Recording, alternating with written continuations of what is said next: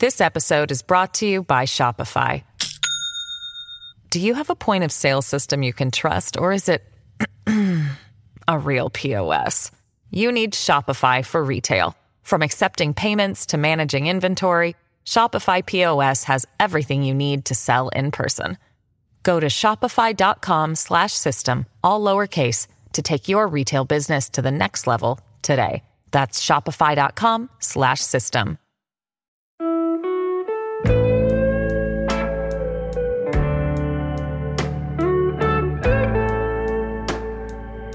Johnny Gould's Jewish State. We have a potential point of tension with the Biden administration at present because it would like to open a Palestinian consulate in Jerusalem. Problem is that the previous understandings we have with the United States established Jerusalem as the capital of Israel. And you can't put the consulate of another country into the capital of the state of Israel. Ambassador Dore Gold spent his life as a diplomat and trusted senior advisor in the pursuit of peace and security for Israel with its Arab neighbors. Born in Hartford, Connecticut, he comes from a traditional conservative Orthodox Jewish background and lives in Jerusalem with his wife and family. Dore Gold was Israel's ambassador to the United Nations in the late 90s. He advised on the Madrid Peace Conference in 1991 before leading Likud's pursuit to establish peace with the Hashemite Kingdom in Jordan.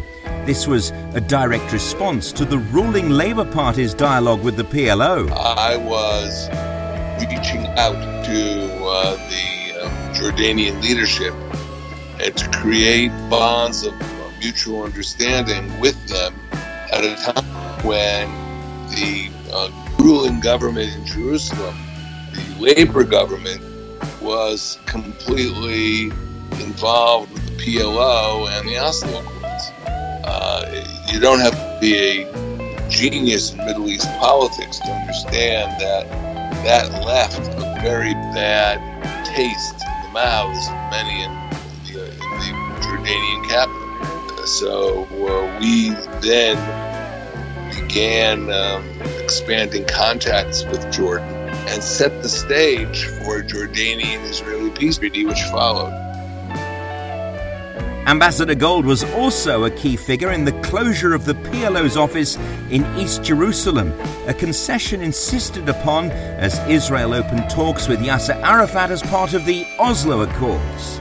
And since the turn of the millennium, Ambassador Gold's been president of the Jerusalem Center for Public Affairs with his native English and deep experience of US-Israel policy. A supporter of the Abraham Accords, Dore Gold doesn't believe the change of administration in Washington will undermine the extraordinary achievements of President Donald Trump's diplomats across the region, even if the foreign policy priorities of the Biden administration have switched from the Middle East. I have been positively surprised at the durability of the Abraham Accords, that they didn't just dissipate with the departure of the American president, Mr. Trump, and the Israeli Prime Minister, Mr. Netanyahu. The Arab leaders themselves had their own reasons for preserving these relationships. He also believes Oman needs a little help in the right direction, and they'll join. His articles and books cover a wide variety of Israel diplomacy on Jerusalem. He's dedicated to the Golden City replacing Tel Aviv as the ultimate diplomatic hub, the UN and its implications for Israel, nuclear Iran and the US relationship with Israel, and even the possibility that Saudi will complete its change from sworn enemy to partner in peace and normalization. Saudi Arabia in 2021 is not the Saudi Arabia of 2003 when I wrote my book on the kingdom. Back then, Saudi Arabia was funding roughly 70% of the Hamas budget, and Saudi Arabia was a significant player in Middle Eastern terror. What has happened since is that Hamas is now illegal in Saudi Arabia. Recently, the Saudis captured over 100 Hamas operatives. We've enjoyed some memorable conversations in recent episodes. Scroll back one for the striking opinions of journalist and social commentator Melanie Phillips and the former TV foreign correspondent turned best-selling author whose Power of Geography book talks a language of compromise and peace, my old colleague and friend Tim Marshall. The power of the English language is a theme of my podcast series, and Ambassador Gold's native command of American English is matched by his economy and measure. In the course of his experience, he had the privilege of working with Israel's greatest English-speaking political orator, Abba Eban. I'll never miss an opportunity to include archive audio of his stirring prose, and that is also coming up in this episode. So here now is Ambassador Dore Gold. Johnny Gould's Jewish State, bringing Israel and the diaspora together. Ambassador Dore Gold, welcome to Johnny Gould's Jewish State. Good to be on your show. Tell us about your hopes and ambitions for the Abraham Accords, even though we have a new president in the White House. Well, for example, it became kind of conventional wisdom that while we may see an effort that the Biden administration revive the Israeli-Palestinian track as the critical factor that had to be addressed in the Middle East. And that might weaken the Abraham Accords and the normalization agreements that were made with Bahrain and the United Arab Emirates, Sudan, and Morocco. But I don't think we're going to see an effort to undercut those normalization agreements that were really the heart of the Abraham Accords. Nevertheless, the momentum, the excitement of all those signatures has ceased. There was talk, of course, that Saudi Arabia might join them, that even countries like Kuwait might be ready to make that step forward. But that's not going to happen now, despite the best efforts of your co-signatories in the Arab Gulf, the UAE, Bahrain, and further afield, Sudan and Morocco. Well, there are countries that are, let's put it this way, eligible to join in this initiative. Take, for example, the Sultanate of Oman. Oman has always, I would say at least since 1979, flirted with Israel. In the last number of years, we had actually an Israeli office in Oman. So, and Oman is a significant country. Just to open up a map and look at the size of Oman on the Arabian Peninsula. So that's one more country that could very well join this initiative. Whether Oman joins or whether anybody else joins will depend to some extent on the initiative of the United States. If the U.S. lets the ball drop, the chances of this moving forward are not very great, or at least then the special relations that we've developed with many Arab states will tend to go into the background. They'll be preserved, but they're not going to be out front. I think it's too early to say which direction it's going to go in. I do want to say one thing, however.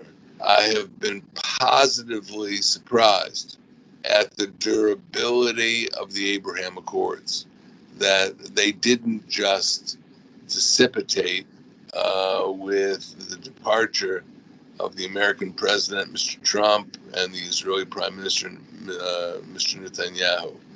The Arab leaders themselves had their own reasons for preserving these relationships. That is indeed a very positive comment to make.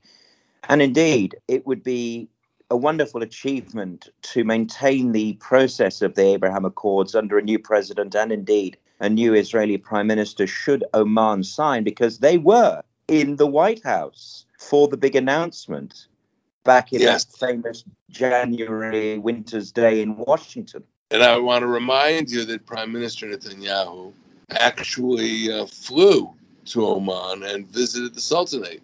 So there have been indications of a special relationship between Oman and Israel in the past.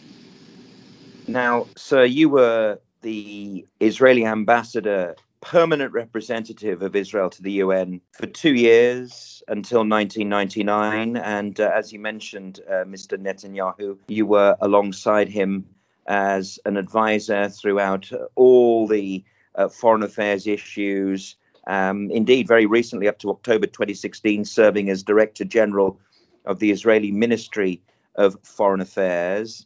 I think we can go back to your studies in Arabic and international law and your doctoral dissertation about Saudi Arabia that makes you such a valuable asset to the state of Israel today. Well, I had a reputation. People read my material. They knew about it. And they were interested in sitting long hours in discussions with me. I think I helped create a bond between Israel and a number of Arab states. The first one where I was involved in what you might call a breakthrough was with the Hashemite Kingdom of Jordan. Going back to 1994, I was reaching out to the Jordanian leadership and to create bonds of mutual understanding with them at a time when the ruling government in Jerusalem, the labor government, was completely involved with the PLO and the Oslo Accords. You don't have to be a genius in Middle East politics to understand that left a very bad taste in the mouths of many in the Jordanian capital. So we then began expanding contacts with Jordan and set the stage for a Jordanian-Israeli peace treaty, which followed. This episode is brought to you by Shopify. Do you have a point of sale system you can trust, or is it a real POS? You need Shopify for retail. From accepting payments to managing inventory, Shopify POS has everything you need to sell in person. Go to shopify.com/system, all lowercase, to take your retail business to the next level today. That's shopify.com/system.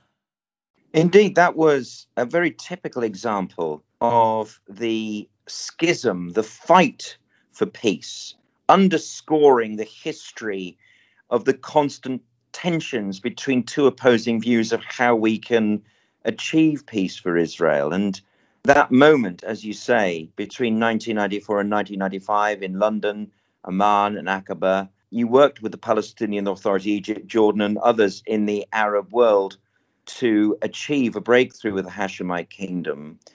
Just pegging forward to 2003, when you achieved a bestseller in the New York Times list, Hatred's Kingdom, How Saudi Arabia Supports the New Global Terrorism.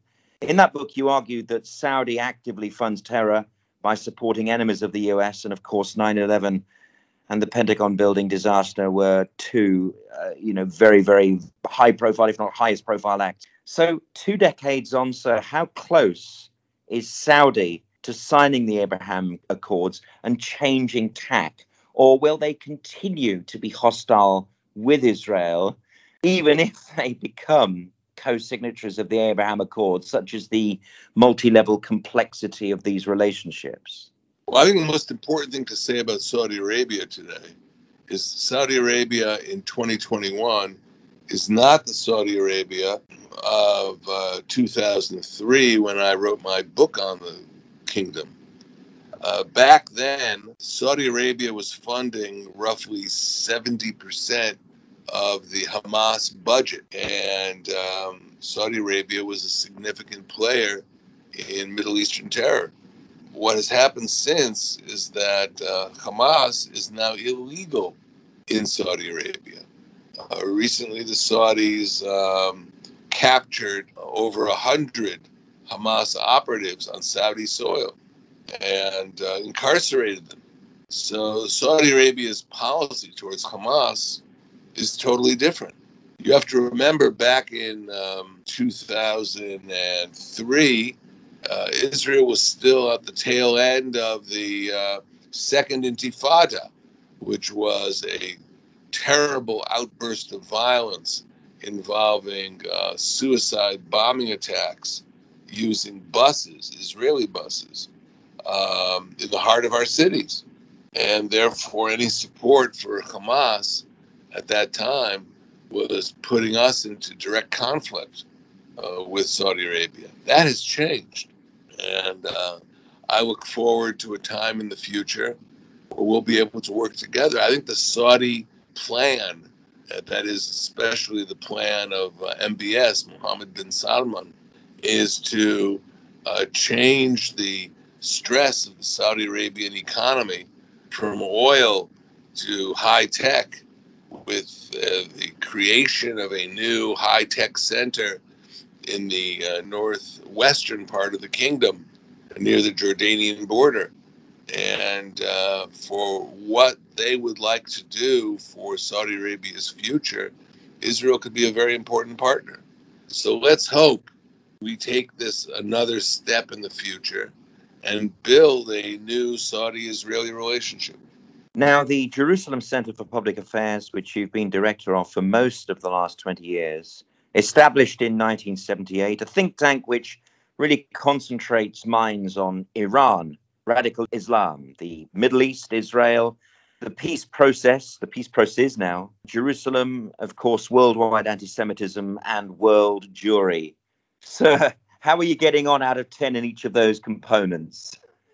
Well, you deal with what is also urgent, and you hire people who will help you write breakthrough studies and do appearances in the international media on those subjects.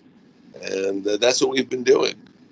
I remember when there was a new Iranian government several years back, and during the Obama administration, it was being touted for its moderation.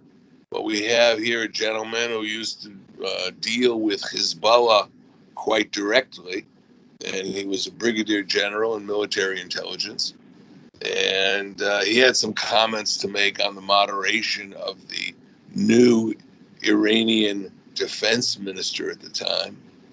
And I brought his comments to network news in the United States. And it was very important and very significant. There's a debate out there about Iran. And there are people who I might relate to as fools, but they have a lot of power. And they were putting forward the thesis that Iran was different. And in fact, the source of all instability in the Middle East was coming from Saudi Arabia, not from Iran. We had to put forward solid proof that thesis was wrong, and we did. That really changes the conversation worldwide and concentrates minds, I think, on the Gulf states, on the rest of the Arab world, about these new alliances with the Jewish state. How much of a binding factor is the threat of Iran today? Well, I think Iran helps you focus your mind on what is going on. Remember, Iran has expansionist ambitions across the Middle East. And these keep coming out contrary to the expectations of many of the so-called experts in the West. I remember when the JCPOA, the Iran deal, the Iran nuclear deal, was concluded in 2015. Well, many of the various pundits were saying at the time that if this Iran nuclear deal is concluded, Iran will become a much more moderate player across the region. And what we found was the exact opposite. Because once you cut a deal with Iran, you have to remove sanctions on Iran. And with all this new spare cash available from its oil sales, for example, the Iranians could fund their various supporters in the Arab world extremist elements like Hezbollah, like Hamas, like the Houthis, and create a much more dangerous Middle East. So rather than the Iran deal in 2015 creating opportunities for a more moderate region, it actually had the opposite effect. And I have to credit the think tank of the former British Prime Minister Tony Blair for pointing out this situation. And I used their studies to help develop the positions we were putting forward. That is a phenomenal quote. Now, the Jerusalem Center is based in the building which used to house the Uruguayan embassy, which in 1980 decided to move from Jerusalem to Tel Aviv. We welcome another American nation in Guatemala, and of course, the big dogs of the United States to Jerusalem. But, sir, because you're a steadfast supporter of Jerusalem as the ultimate center of diplomacy for our country, there is an irony in your building's history, isn't there? Well, there certainly is, but, everyone's coming back to Jerusalem, and I hope that doesn't change. We have a potential point of tension with the Biden administration at present, because it would like to open a Palestinian consulate in Jerusalem. Problem is that the previous understandings we have with the United States established Jerusalem as the capital of Israel. And you can't put the consulate of another country into the capital of your of the state of Israel. So this is currently a subject which is being discussed behind the scenes. There are a few newspapers in Israel that carry this story, but I hope the more we reinforce Jerusalem's position as the capital of Israel, we'll be in a position to fend off initiatives of this sort. Indeed, on this subject, sir, perhaps one of the most significant diplomatic victories you were involved in was the removal of the PLO offices from East Jerusalem, as you claimed they violated the Oslo Accords.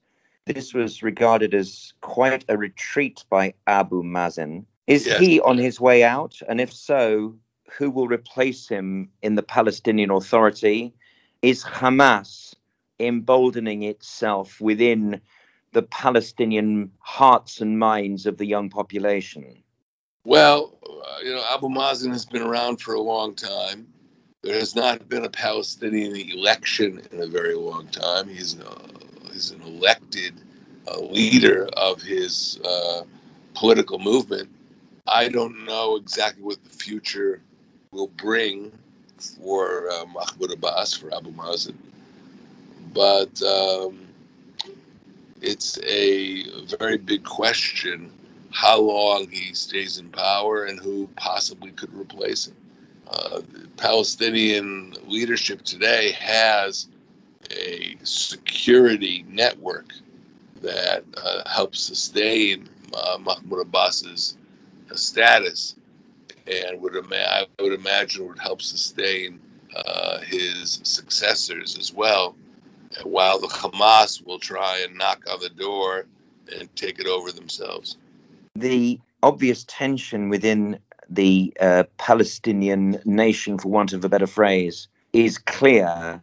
We have seen close to civil war military confrontations between the successors to the PLO and Hamas in the past. How likely is that if Hamas continue to embolden world opinion on their side and Abu Mazen looks continually a weaker figure amongst the Palestinian Authority? I can't say. These are very good questions, and they are questions that no one has the evidence to answer. That was a shorter answer than I was hoping for, sir.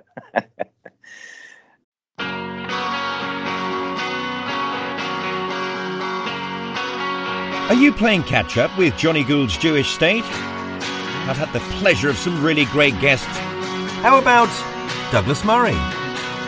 Israel is a rare country in the West in that it does buck many of the trends, there isn't a fertility rate problem in Israel.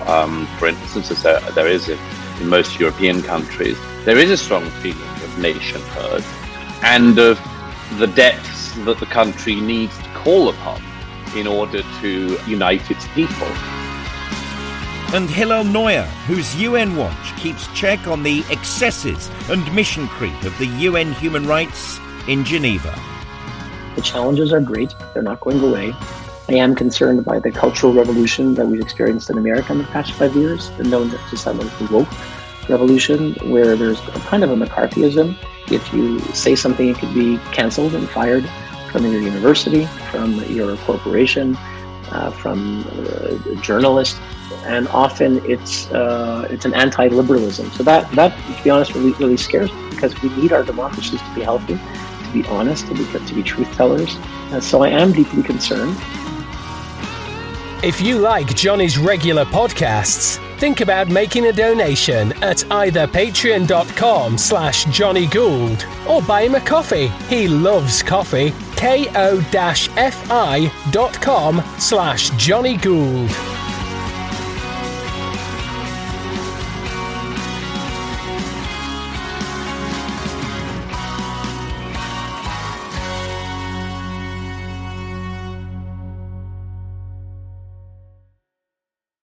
There's something very serious about the rhetoric of Iran and Ahmadinejad, the former president of Iran, threatening to wipe Israel off the map. Of course, Menachem Begin and others within the Jewish and Israeli world have said, well, if they quack like a duck, they are a duck. We have to believe them when they say these evil things.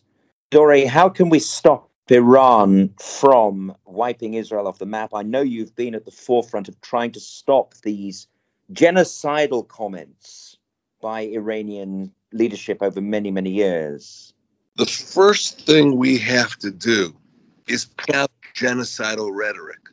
Most people don't know what I'm about to say, but back in 1949, when the international community adopted the Genocide Convention, it contained a clause. I haven't looked at it in many years, but I believe it's clause number 4.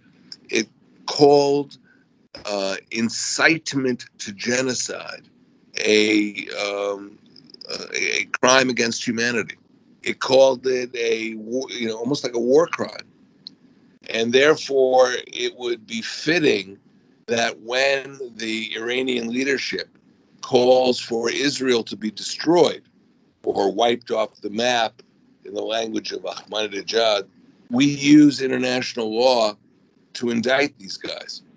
We tried to move an initiative in that direction back in, when was that, 2005, 2004, but we did not succeed. We had very good people who believed that this had to be done. Elie Wiesel signed a study we put out on Iranian genocidal language, and others as well. But I think we're going to have to renew that. We have a new Iranian president, Mr. Raisi, who will, I'm sure, not at all be reluctant to resort to that language again. The use of genocidal language oftentimes leads to the adoption of genocidal policies. This is why Iran's quest for nuclear weapons is so serious, and why we have to do everything possible to neutralize that effort.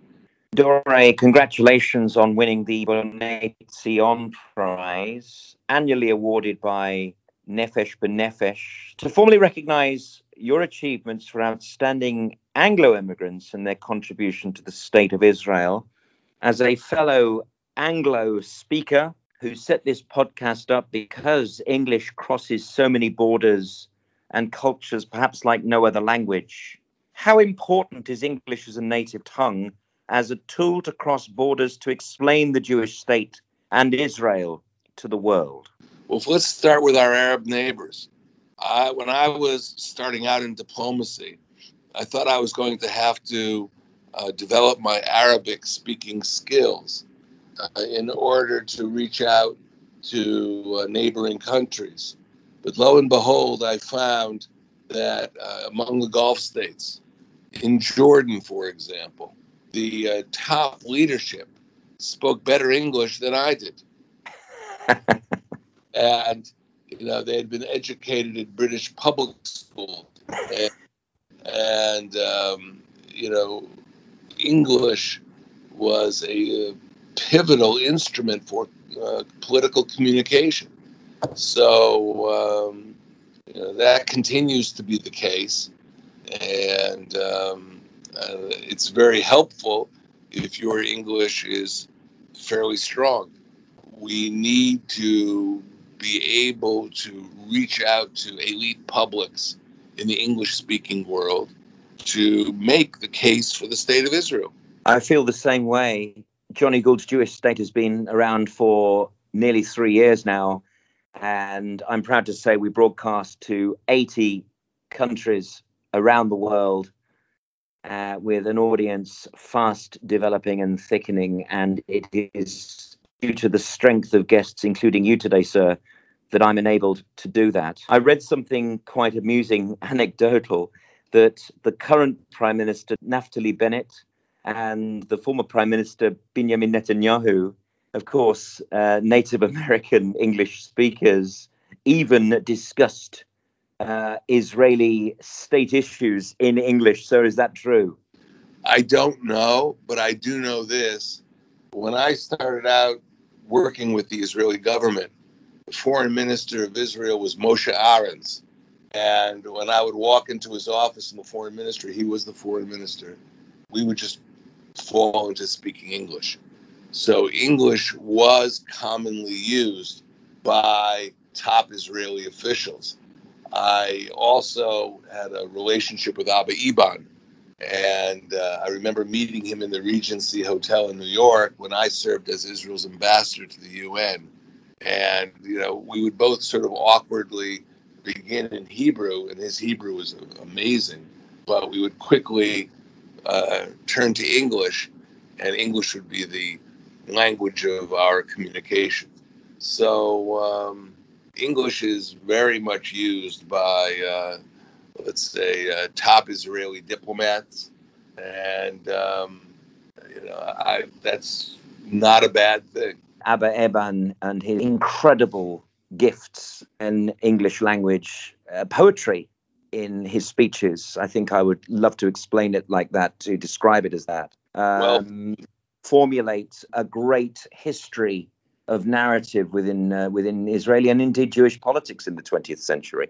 In the grammar of classical Hebrew, there is none of the sharp differentiation possessed by modern languages between that which is and that which shall be.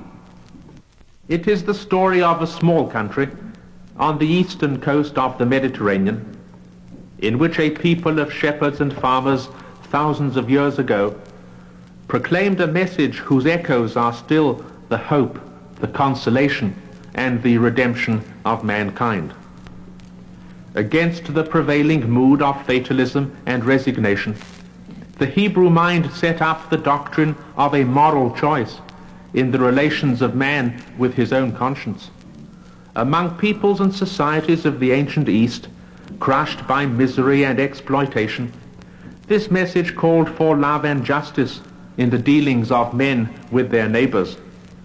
To a world in which war and massacre seemed part of man's essential nature, the literature of Israel, in words of deathless beauty, brought the revolutionary message of universal peace. These three principles of individual morality, social justice, and universal peace are the primary gifts of the Hebrew people and of the land of Israel to all peoples and all lands in all successive generations. Thus this small people and this little land were endowed in their influence on the course of history with dimensions far beyond the narrow limits of their space and size. The land of Israel is today again the abode of a free society, established by the very nation which gave those hills and valleys their ancient fame. The Hebrew language, in which the voice of conscience and freedom once spoke with matchless dignity and power, is again the daily speech of men from Dan to Beersheba, from the river Jordan to the Mediterranean Sea. To a citizen of Israel, these monuments and records are the credentials of nationhood. For modern Israel is no new Esperanto people born in a modern accident of history. Our new republic is in its own consciousness and in that of mankind the direct heir of Israel of old, the author of the Judeo-Christian civilization. Our national sentiment is enriched by this sense of derivation from ancient roots. The sentiment of historic continuity, the awareness of a noble past, are ever present in our hearts as the inspiration of our national effort. It is no small thing to tread the paths once followed by Hebrew kings and prophets, to tend the soil and pastures of David and Amos, to look out across the valley where Ezekiel saw the mysterious vision of revival. And if you want to influence how people are thinking, if you want to influence people to adopt your narrative, as we use that term today, mastering English is an absolute prerequisite. And it was my fortune in my political career to have been exposed to individuals like Eban, like Netanyahu, who were simply outstanding in their use of the English language. It's an unusual time in the sense that the Prime Minister of Israel isn't Benjamin Netanyahu. Sir, you are close to him. Can he make a third comeback? Is he going to be back as Prime Minister one day? Does he have the will to continue? You know, I'll tell you one thing about Benjamin Netanyahu. I remember going to his home on Balfour, the Prime Minister's residence, for consultations. And the consultations would begin at around midnight, and we'd get to about 3 or 4 in the morning, and all of the young advisors were passing out on his couch. And Netanyahu was he just kept going. And he had, it seemed like endless strength to do what had to be done to complete discussions on critical affairs of state. I tell that story because he's an individual who is completely committed to protecting the state of Israel. And, if it's necessary for him to make a comeback, I think he will. If it's not, then I don't think he's just going to do it for the sake of power. But I think it's too early to say which way it's going to go. I remember him saying that he regarded the state of Israel as the future cradle of the Jewish people. And I interpreted that not just as eventually being, the greatest population center of the Jewish people, but also, culturally speaking, the cradle to maintain our traditions, both religious and spiritual, both religious and national. Dore, do you agree with that? That the idea that it is inevitable that the declining diaspora numbers will one day lead to Israel becoming the foremost driver of Jewish culture? Well, there's some evidence of that already happening, but nobody in Israel who's serious looks forward to the decline of the diaspora. We don't sit around going, well, we're Eretz Yisrael and everybody else is Babylonia, and let them decline. We don't feel that. Let's hope that a new era of revival of Jewish life that we'll see definitely in Israel, we'll also see in the diaspora. And I think now, because of the nature of electronic communications, the internet, it is much more feasible for breakthroughs in culture and intellectual knowledge that occur in Israel being shared with the diaspora in a matter of minutes. Sorry, just one more question, an unscheduled one here on that subject, which is, of course, the growing schism between the Zionists of the United States, the people who identify with Israel, and the growing secular numbers of people who choose Tikkun Olam as their single identity with being Jewish, and therefore discount Israel. This is your former home. This is, to a large extent, still your identity as an American Israeli.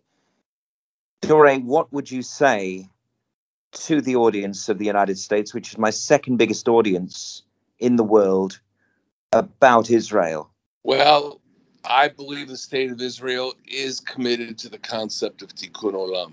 And I believe we get a very bad rap in the international media.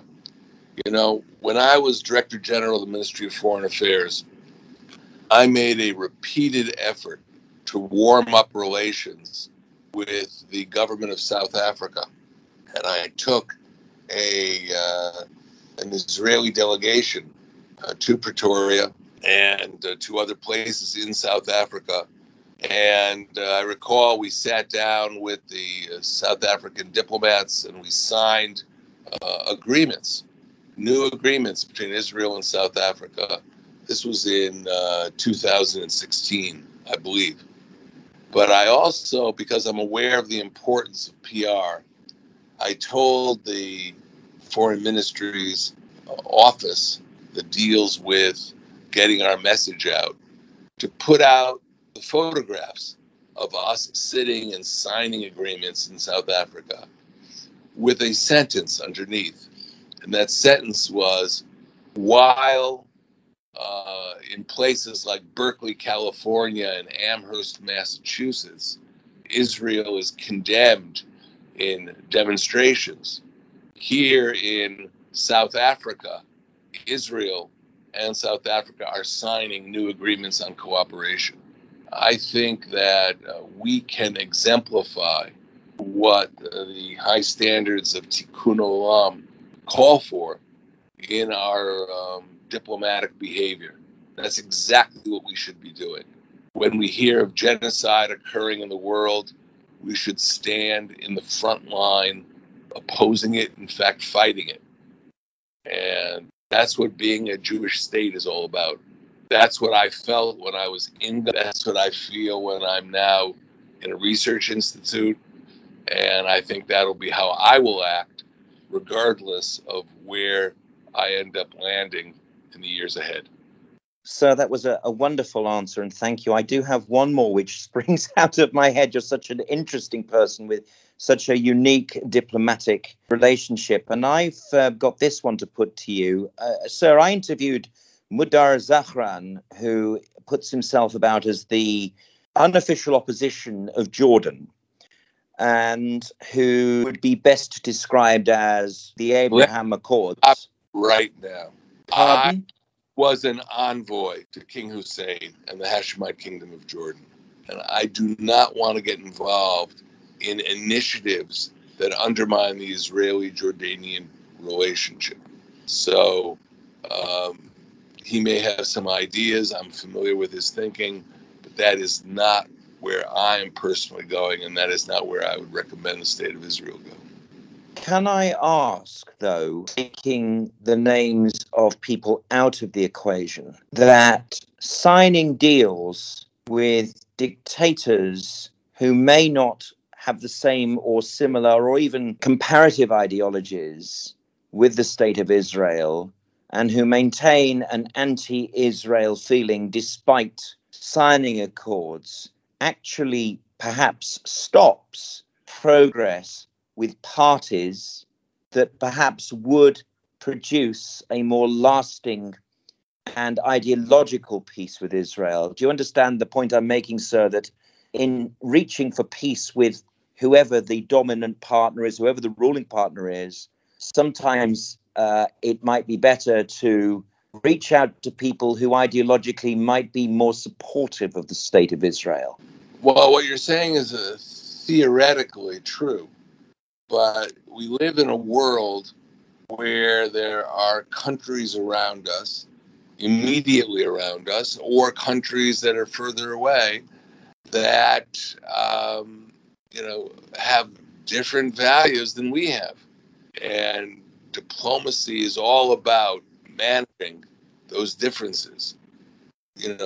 What would we do if tomorrow the president of Turkey all of a sudden said he wants a new relationship with Israel?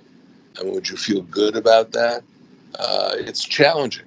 It's very challenging. And that's what being a diplomat means. I really do appreciate your time today and fitting it into your busy diary. And I want to thank also John T. Feldman, my friend, who I believe initiated this interview and got you to say yes. So thank you very much indeed, sir. He's a very good guy. I'm really pleased to hear it. Dore, thank you very much. Your Excellent. I'm going to say it properly now. Your Excellency, Ambassador Dore Gold, thank you very much for joining me on Johnny Gould's Jewish State. My pleasure. Great. All right. We'll talk another time. You bet. Thank you. Take care. Never miss another Johnny Gould's Jewish State. And be first to hear the next show by subscribing now.